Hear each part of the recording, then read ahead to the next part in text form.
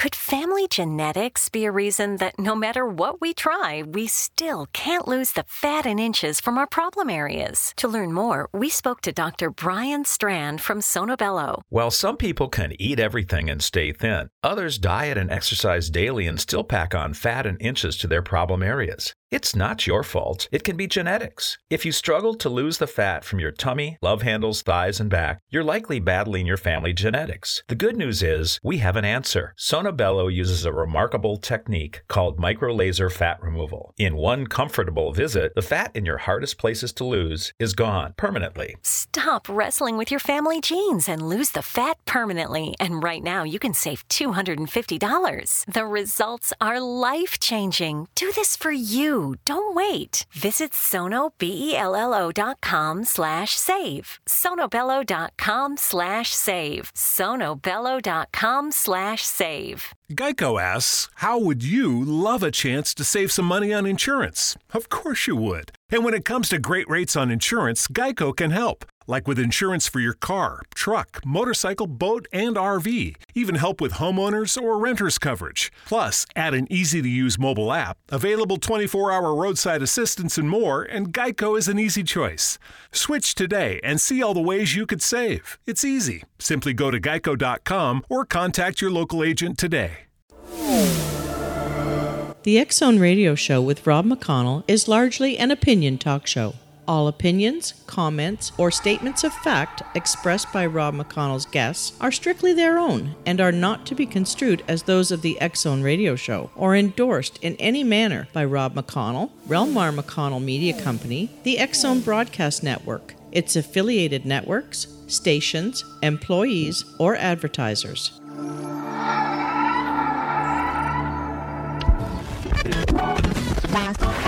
All Hit Radio.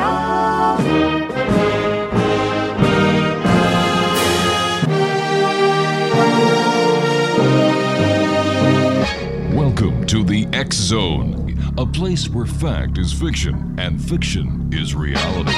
Now, here's your host, Rob McConnell.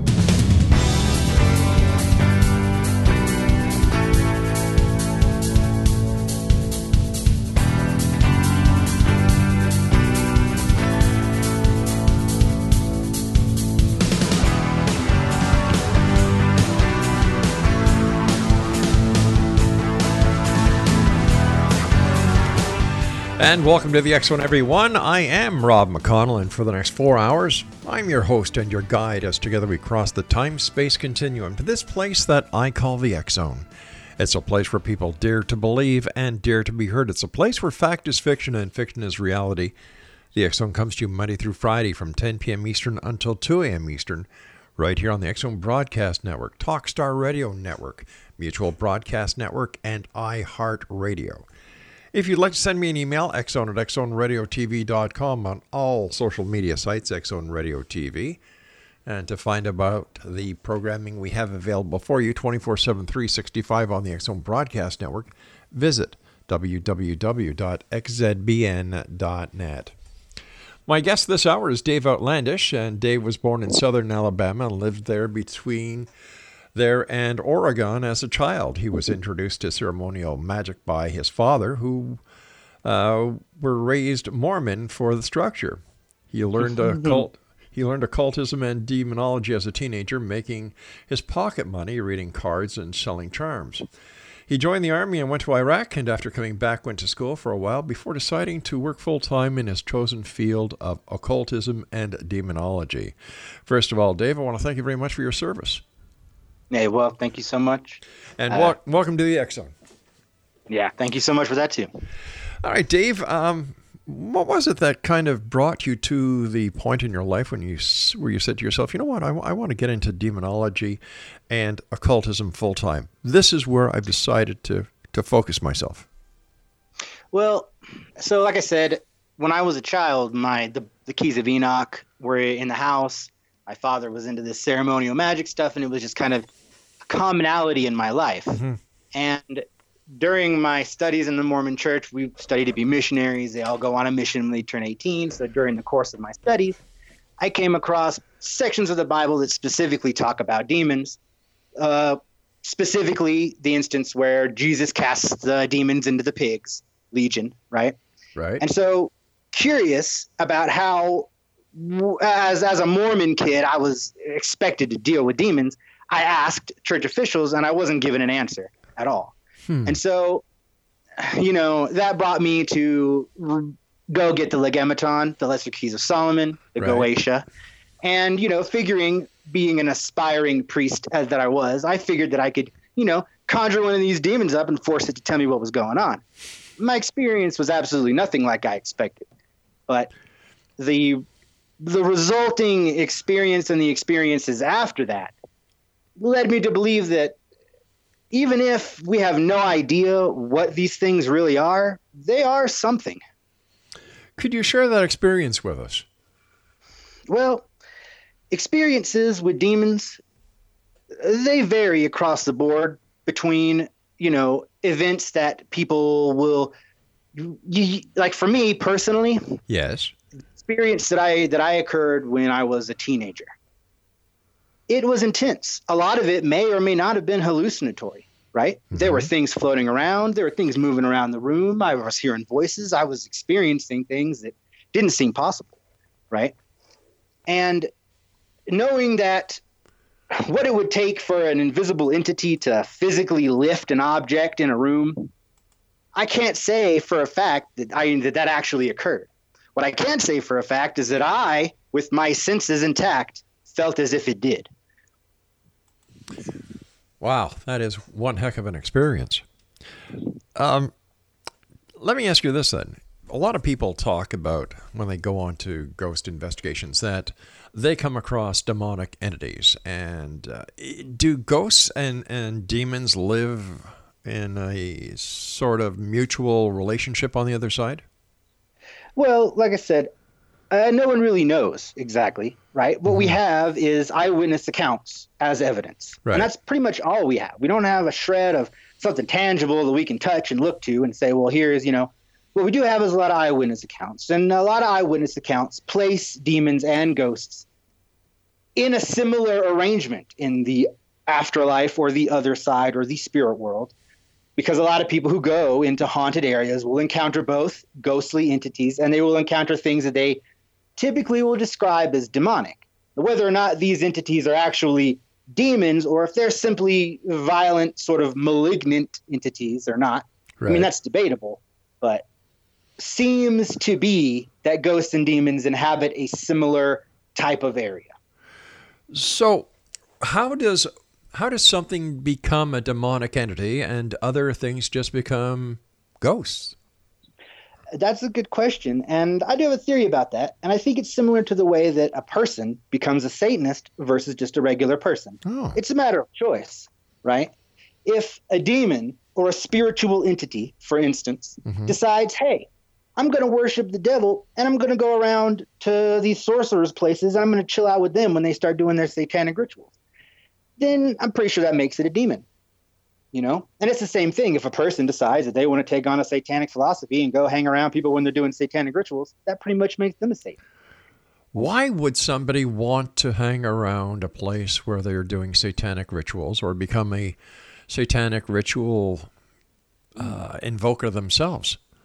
That's another good question. And there are a lot of reasons why people would. I mean, Satanism is a pretty broad religion. We have the Church of Satan, for instance. They're atheists. Their rituals are psychodramas designed to help people get over traumas in their lives. But they don't believe in magic. They don't believe the devil's a real entity. And then we have the Temple of Satan, for instance. They're mostly political entity. They leverage the power of the satanic symbol to cause change in government policies. Then we have kind of in the middle, theistic Satanists, or the group that I fall into. And we essentially reject the notion that the devil is some kind of man-devouring monster that seeks to destroy the earth. We see the devil more as a figure of rebellion against the status quo. We see the devil as a figure of self-empowerment and self-betterment. So really it's a matter of perspective. Let me ask you this then, Dave. Based on your experience and based on your beliefs, who or what is Satan? And that's a really tricky question too, because again, I don't know. Okay. No one really does know, and that's kind of the nature of the occult, right? Well, I mean, if we knew what it was, it wouldn't be the occult. Is the Satan that you believe to be out there, is that the Satan that is depicted in such a negative way in the Bible? Well, actually, probably is, but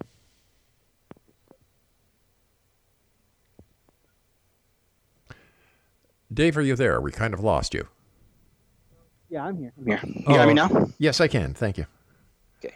Well, like I said, I'm pretty sure that the Satan that we believe in is a similar entity to the one that's described in the Bible. I mean, the Bible is a book that's got an agenda. Mm-hmm. The Bible is a book that it's got a point that it's trying to make. So I take any kind of mention of the enemies of God with a grain of salt in a book that was written by God. Point well taken. Point well taken. What kind of evidence do you see in today's world that Satan is busy at work?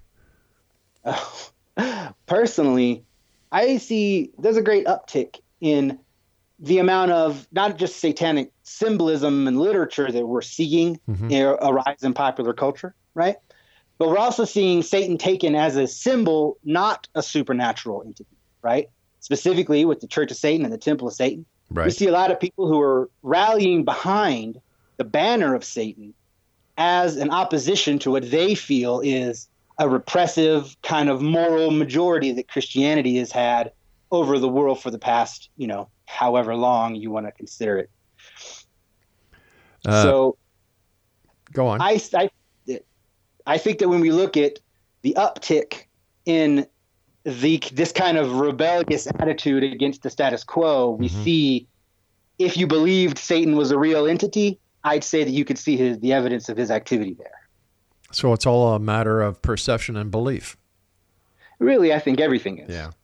All right, Dave, stand by, my friend. You and I have to take our first break. In X Zone Nation, our guest this hour is Dave Outlandish. And if you'd like to find out more about Dave, visit him on Instagram at Dave Outlandish. That's Dave Outlandish, and he's on Instagram. This is the X Zone. I am Rob McConnell. We're coming to you from our broadcast center in Hamilton, Ontario, Canada, on the Talkstar Radio Network, X Zone Broadcast Network, Mutual Broadcast Network, and iHeartRadio. Listen, coming soon on Simul TV, the X Zone TV channel will be 24/7, 365. And if you have any favorite shows, or if you have any favorite subjects that you would like us to include in the X Zone TV channel programming, send me an email, xzone@xzoneradiotv.com, and I'll get back to you, and I'll certainly share your information with our good friends in the TV section of our programming department. Dave Outlandish and I return talking more about the occult and demonology here in the X Zone. Don't go away.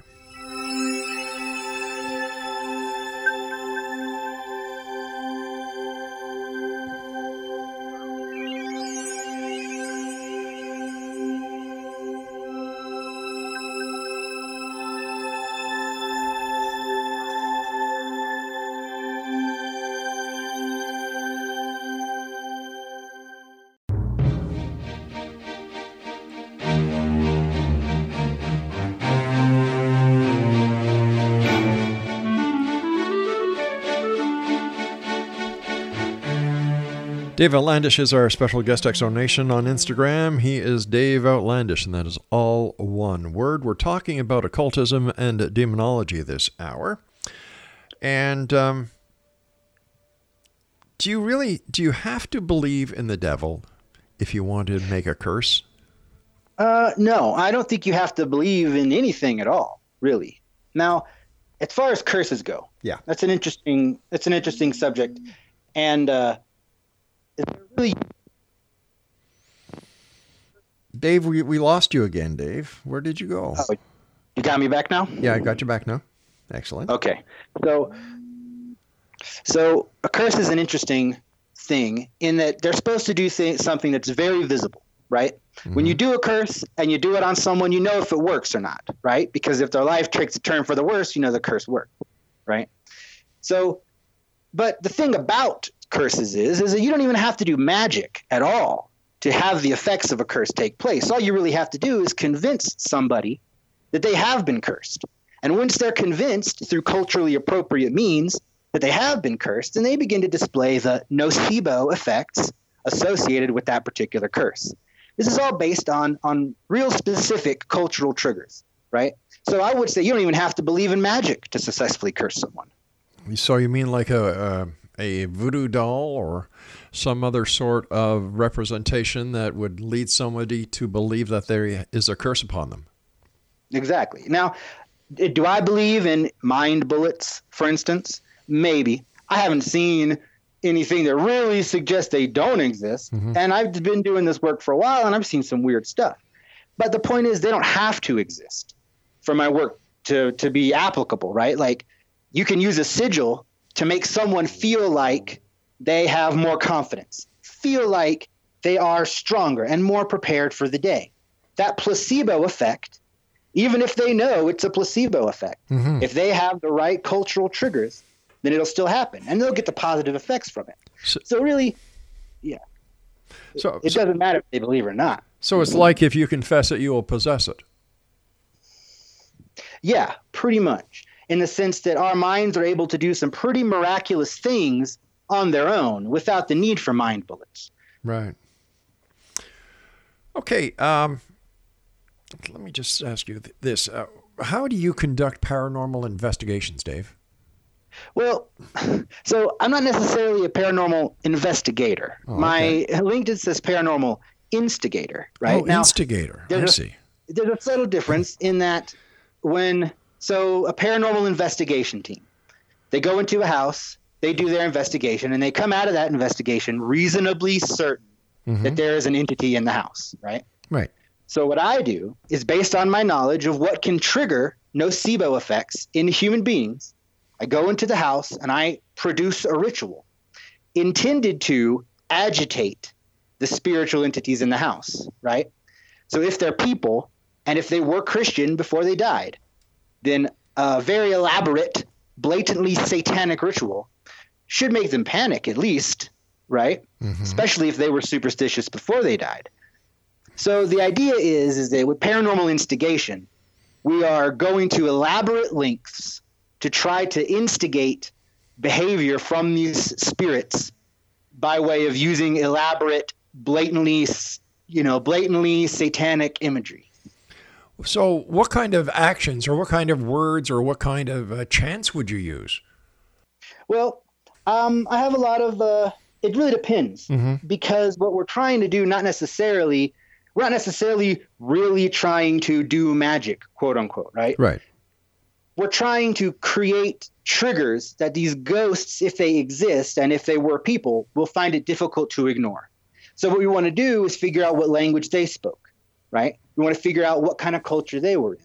And then we want to tailor our rituals specifically so that they will feel a connection to them. Okay, so how do you figure out all of this pre-needed information before you commit the ritual? Like now, again, that takes some work. Mm-hmm. Sometimes, if an area has a good history to it, there'll be recordings of who these entities may or may not be. Right. Right. If we know who died in the house and we know who we are trying to agitate, then there should be information on them. If not, but we are reasonably certain that there is an entity in the house, I mean, as certain as we can be about that, then we'll look for mediums, or we'll look for Ouija boards, or we'll look for things like that and try to engage the entity beforehand. This is another way to test if the entity is going to be receptive to what we're doing. But what happens if the entity is there but is not receptive to your methods of operation? I mean, and sometimes this happens. And in fact, we would have no way of knowing. If we went into a house and there was a ghost there and he was just standing there looking at us and we were doing all these scary boo-ha-ha dances and he just kind of, what the heck are these guys doing? We would have no idea unless he decided to manifest himself in some way, right? So, I mean, sometimes it happens that we go into a house and we put on a big show and nothing occurs. What do the people who own the house think when they see you guys going through your anti-demonic rituals? I notify them. They're notified well in advance about what we intend on doing. We're not. Right. I mean, I'm not going into people's houses and setting up covert satanic shrines, and then they come back later like, "What is this?" Yeah. I mean, I explain in detail specifically what I'm trying to do, specifically what I'm going to set up, what type of cultural triggers I'm going to be using, just to make sure that they personally aren't going to feel super uncomfortable being in the house afterwards. All right. Tell us about your greatest accomplishment. Yeah.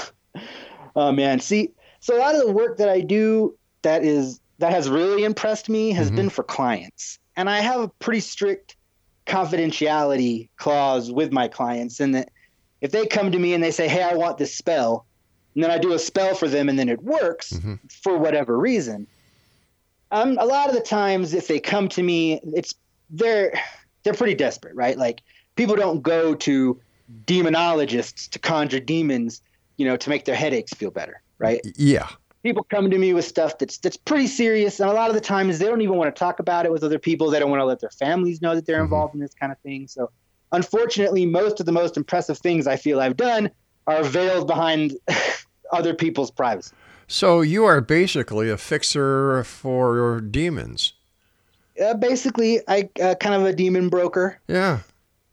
I mean, demons and spirits, from my experience, they have some commonalities, one of which is pacts. Demons and spirits seem to want to make deals with people.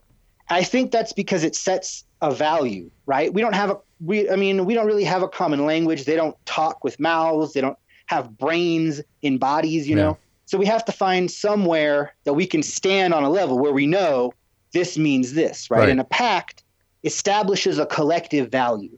So once we've established a pact with a demon, they know what we consider valuable and we know what they consider valuable. And now we can cooperate.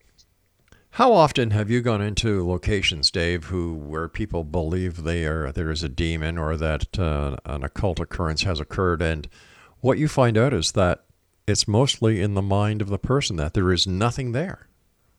I would say that you could argue that 100% of the time that's the case. Really?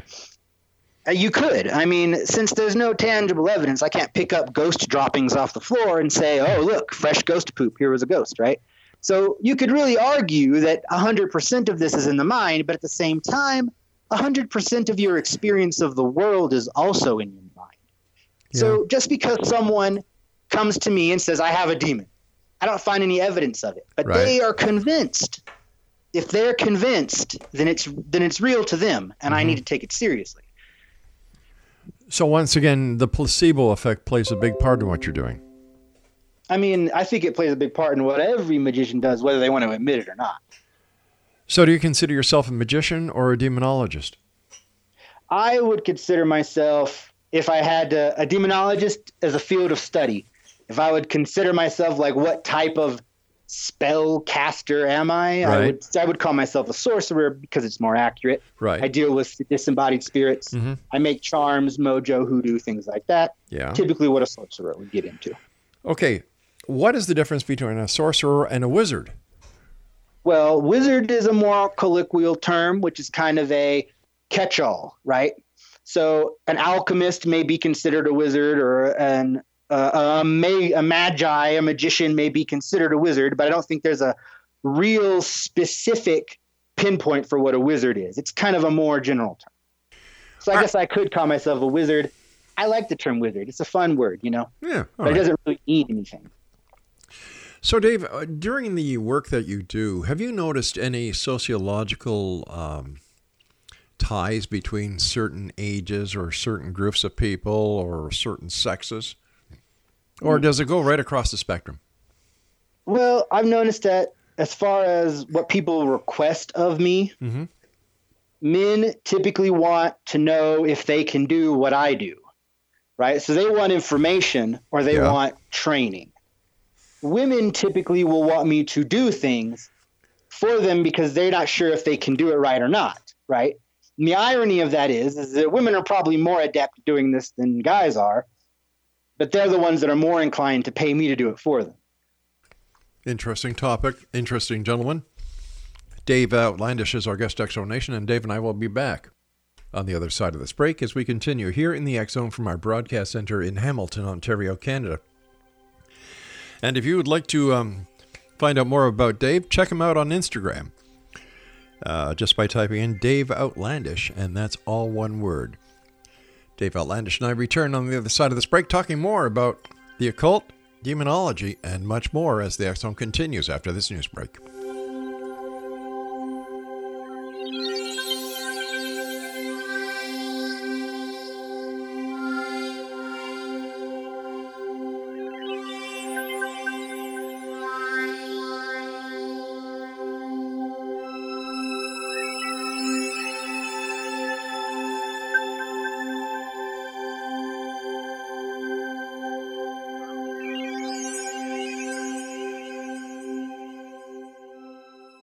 We all have that friend who wakes up early to go get everyone McDonald's breakfast, while the rest of us sleep in. This is your sign to thank them. And if you're that friend, this is us saying thank you. Now get a sausage McMuffin, sausage biscuit, sausage burrito, or hash browns. Choose 2 for $2.50. Enjoy a large iced coffee for just $2. Price and participation may vary. Cannot be combined with any other offer or combo meal. Single item at regular price. Ba-da-ba-ba-ba.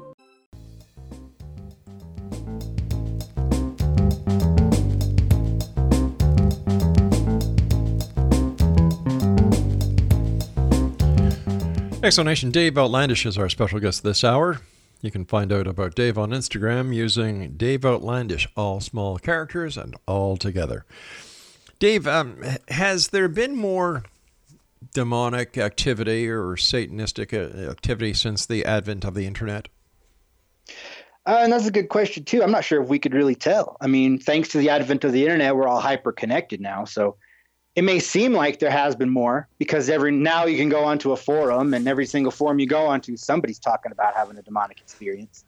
But that may or may not actually mean there's more. It is maybe an indication of our hyperconnectivity. Gotcha. What are some of the signs that parents can pick up on if they believe that one of their kids is into the occult or demonology? Well, I think the first thing that people need to realize is that negative symptoms aren't necessarily something you're always going to get, right? It's not bad for people to entities necessarily, right? So if your kid is having negative symptoms of something, then you should look into it. If they're not having any negative symptoms, if they're doing well in school, if they've got friends, if they're confident, if they have a hobby that they like, then it shouldn't matter if it's demonology or occultism. Dave, we're having a bit of a problem hearing you again, buddy.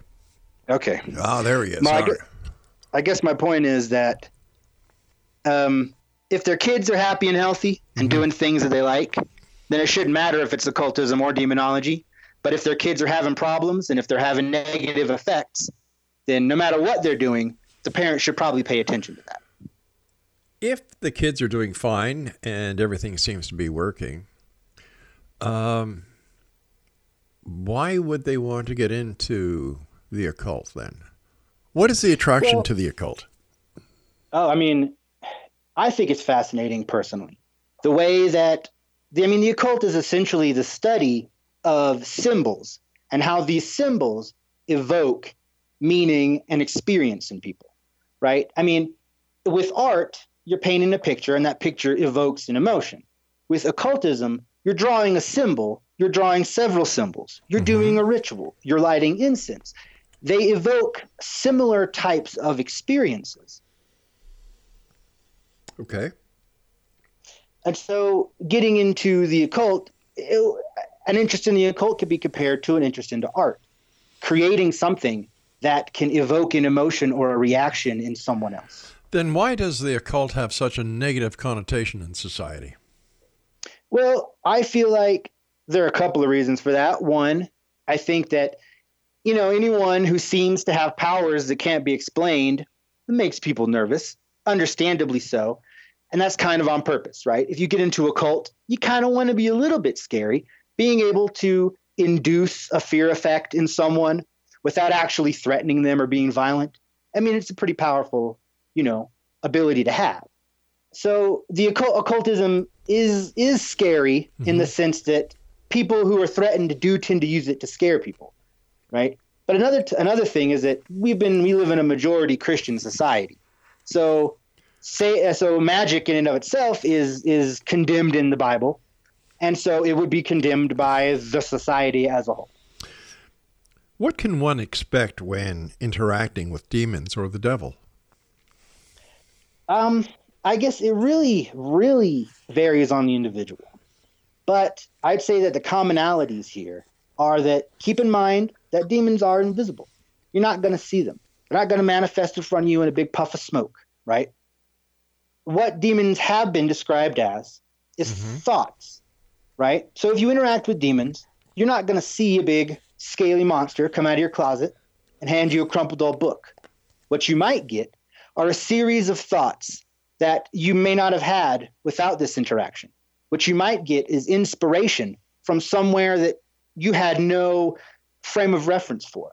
And then with that new experience, with that new frame of reference, now you can make choices in your life that you were unable to make before.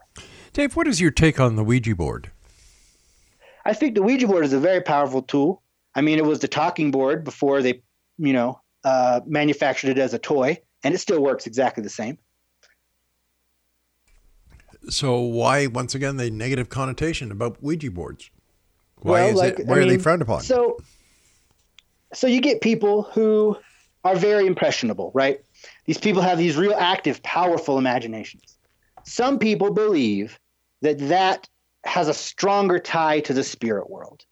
I don't know if that's true or not, but what we do get is people get on Ouija boards and they have these real vivid imaginations. And they have the experience that they expect to have from the Ouija board. And the Ouija board itself markets itself as a spooky game. So you get kids, young people with very active imagination. Now, whether they are psychic or not, whether they are engaging with entities or not, is debatable. But the point is they're very impressionable. They've got a strong imagination, and the game markets itself as being scary. So in your opinion, Dave, what is the most negative thing that a person can actually do while participating in the occult? I think the most negative thing that a person can do is to be narrow-minded and dogmatic. I think the most negative thing a person can do in experiencing the occult is to assume that they are correct in whatever they're assuming, right? Because at that point, if you start assuming that you're right and that no one else is, then you've got no room for course correction if it's actually all in your head, right? So you have to keep in mind when you're working with the occult that it is all in your head and it's all in everyone else's head. So you have to take everything with a grain of salt. So it's basically the power of perception. I mean, essentially, but the limits of that are debatable, right? Like, is it just placebo, or is placebo what we are observing as an effect from invisible forces? If somebody wants to participate in the occult, what kind of tools should they use, or if they want to reach out to demons?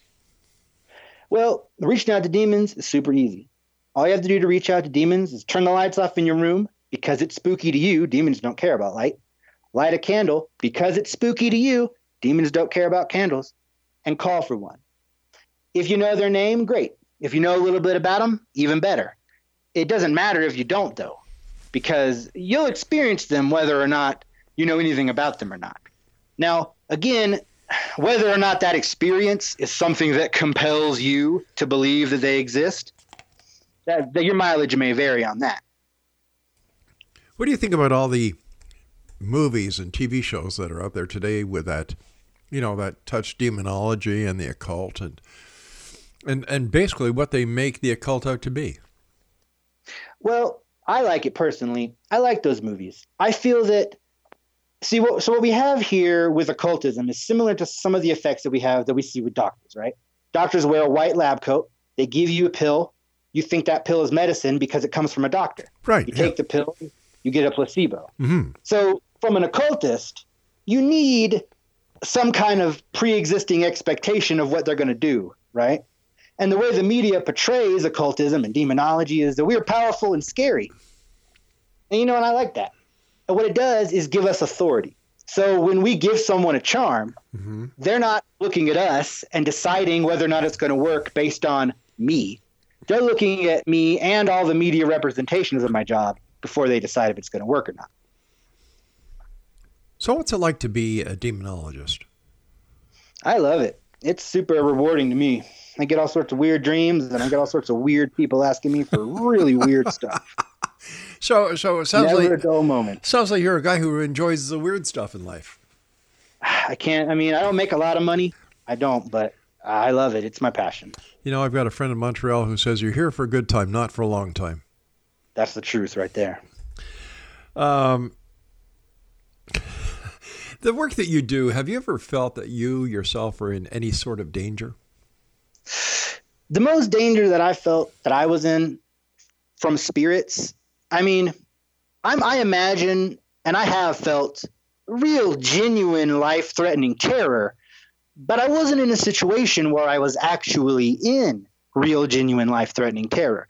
So I imagine that at some point, some of these entities have the capacity to make us experience things that we have really no right to experience, right? So like, even if I might not have been in danger, a lot of people who experience demons really do experience a profound sense of terror. I'm not sure if that's intentional on the demon's part, or if it's simply our mind kind of comprehending another entity and kind of freaking out about it because we can't see it, you know? When it comes to the battle between good and evil, heaven and hell, God and Satan, who's more powerful? According to God, he is. But, the guy that talks the most shit before the fight, that's all I'm saying. Yeah, but you know what? I'm not talking to God right now. He refuses to take my calls. True. I'm talking to you. Well, I don't know, man. Really, if you asked me who was more powerful, I don't have an opinion on that. If you ask me who I support the most, I'm definitely on the side of hell. All right, young man, stand by. You and I have to take our final break for this hour. And Exonation, my guest this hour is Dave Outlandish. Interesting topic, interesting young man. We're talking about the occult and demonology this hour here in the X Zone. And if you'd like to find out more about Dave, on Instagram, it's Dave Outlandish. All one word. The X Zone, a place where people dare to believe, dare to be heard Monday through Friday from 10 p.m. Eastern until 2 a.m. Eastern, right here on the X Zone Broadcast Network, Talkstar Radio Network, Mutual Broadcast Network, and iHeartRadio. And don't forget, 724 365 on Simul TV.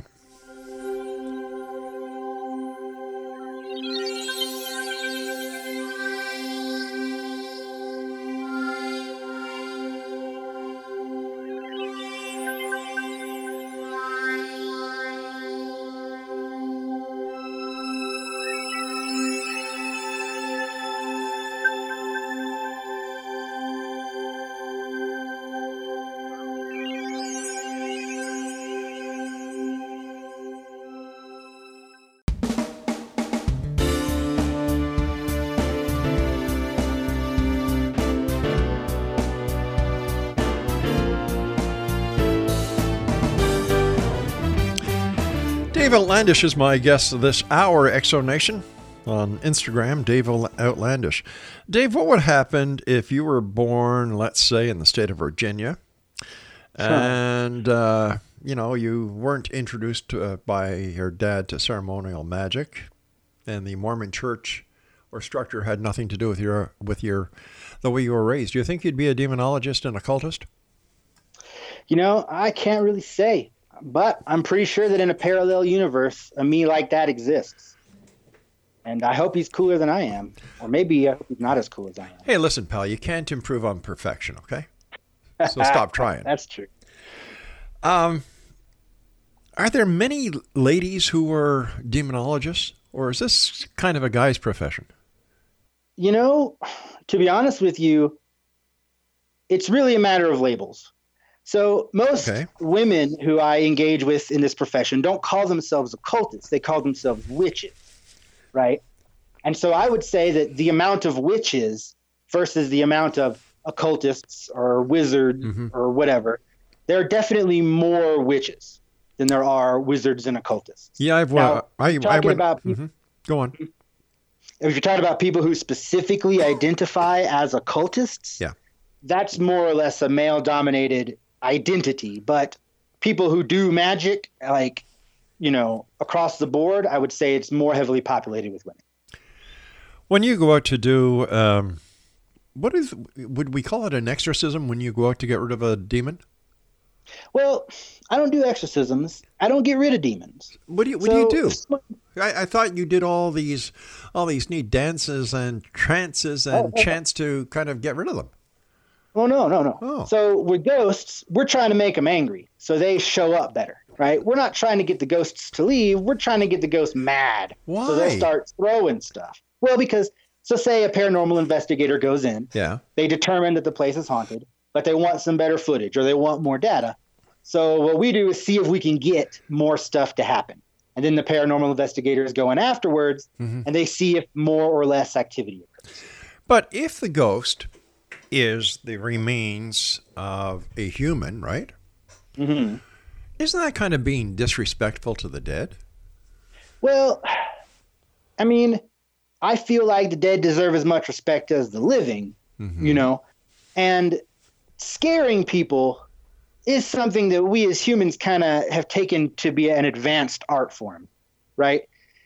And I don't feel that I'm at a place scaring dead people any more than people are at a place scaring living people. Okay, I'm trying to follow the logic on that one. You kind of lost me. Explain it to me. Dead people I think they deserve as much respect as living people do. And it's not wrong to scare living people, right? If we set up something that's spooky and people walk past it and like, oh gosh, that's scary. People search that out. People love horror movies. People love to be scared in general. So it's not inhumane to scare a person if we're not hurting them, if we don't cause them any actual harm, you know. I don't feel like it would be inhumane to scare a ghost. We're not causing them any actual harm. We don't even know if they exist or not. So I would say that not doing what I do simply on the possibility that it would be disrespectful to a potential dead person, it kind of, there's a lot of potential for cool experiences that would be wasted. How successful are you? It depends on how you measure success. Well, really. I mean, you know, you go into these places, you want to instigate the paranormal activity into happening. Yeah. So on a scale of 1 to 10, how successful are you to actually get the paranormal activity to increase? I would say about a 7 or 8, but I'm very conservative in what I consider success. If I go into an area and afterwards the paranormal investigation group is like, oh, wow, we got all this new stuff. And then we look it over and really a lot of it could be explained by them being creeped out, right? Then it may seem to them like it was a success. But to me, I didn't really piss off any ghosts. I just scared cameramen, you know? Okay, so what is the ultimate goal then of a paranormal investigation team? Is it more shock and awe? Is it for entertainment purposes? What's their reason if they want to get all the sensationalistic alleged paranormal activity? I mean, that really depends on the team itself. You know, some people want to go in there and, I mean, a lot of people who are involved in paranormal investigation, they are either looking for proof or they're looking for a good time for themselves because they already believe it, right? And so by the time we're doing stuff to a location, we lost you again. Oh, my bad. So bad demonologist. We lost you again. Dave, I can't hear you, buddy. Can't hear me at all now? Now I can, yeah. Okay. You got to pull You got to pull that string in the tin can just a little bit tighter. Yeah, I gotta. Yeah, I'm not in my place right now. I'm on Wi-Fi, but yeah. So a lot of the times when these paranormal investigation groups come in, they know what they want out of it, and I'm not into faking stuff. I'm not gonna throw rocks from off screen. You know, I'm not gonna move chairs when the camera's out of the room. I'm not in it just for the sensationalism, but. I mean, I do like the pageantry. I do like putting on the show for the investigators, for the ghosts. But, I mean, ultimately, I'm doing it because I want to see if it works. So would you consider yourself an entertainer? I think I would consider myself an entertainer and an artist, definitely. Because I don't really, I mean, I very rarely make impacts on people's lives other than for entertainment purposes or for artistic purposes, right? So how do you make a living at this? Oh, I mean, I don't make a lot of money doing this. Like I said, I was in the military and I got blown up a bunch in Iraq. So, I'm sorry to hear that, buddy. I don't need to make a living. Well, I mean, I don't need to make a living out of it. Right. I can make enough money to support myself doing it. Okay. Tell me about your youth and how the magic and your father and the Mormon church played within your life.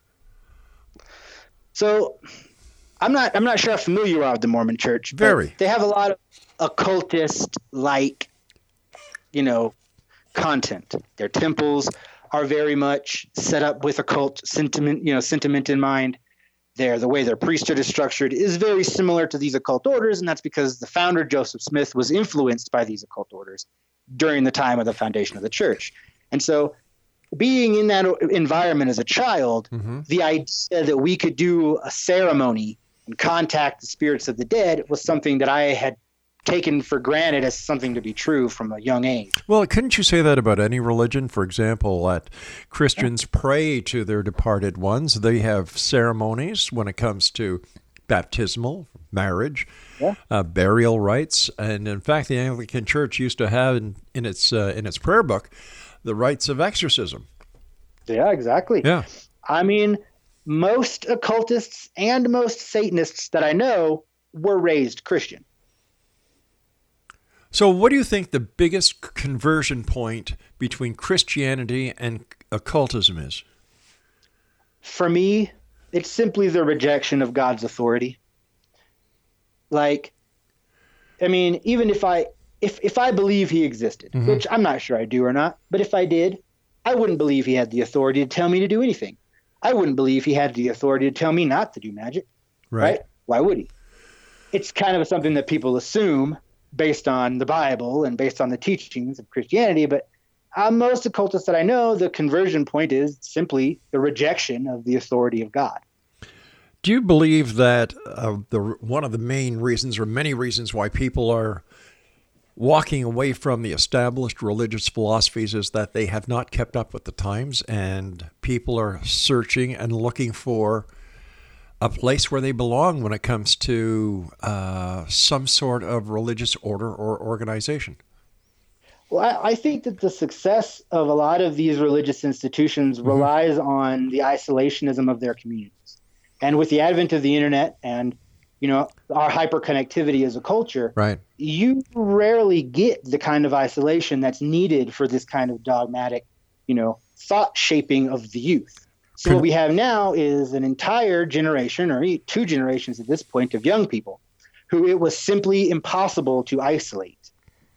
And the lack of isolation leads them to questioning the authenticity of the scriptures. They're subjected to propaganda efforts from all sides on the internet. Sure. So I think it's a mixture of these religions not keeping with the times, but also the hyperconnectivity we have as a culture now makes it really, really, really difficult to isolate people like they used to be able to.